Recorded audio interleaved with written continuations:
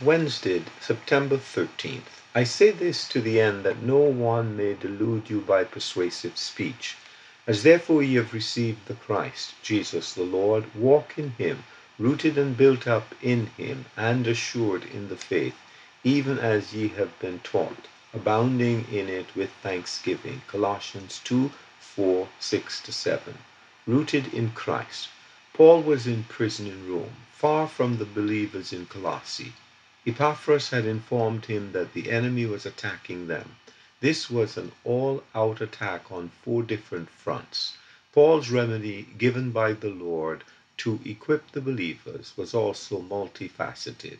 We must equip ourselves according to these instructions so as to be able to stand firm against the enemy and not give in.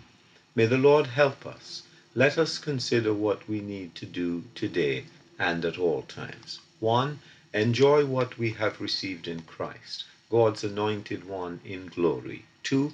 Enjoy fellowship with Christ Jesus as he is in heaven. 3. Honor Christ as Lord, obeying and following him. 4.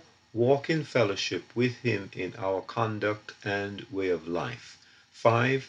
Be rooted as a tree by the water brook of the word. Psalm 1:3. 6. Be built up in him, strengthened, edified, and growing in him. This will enhance practical assurance and confirmation of faith, and our faith will be strengthened and produce fruit for God. 7.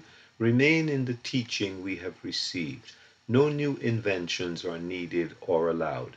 This implies that we are in God's school all the time, to be instructed in and by the wisdom from above, to learn from the Lord and follow him. 8. Bring thanksgiving, praise, and true worship to our God, the purpose of all these instructions. From the abundance we have received, an abundance of thanksgiving returns and ascends to him. The water of life we have received goes back to its source, to God's glory. This will foil the enemy's attacks. Alfred E. Bauter.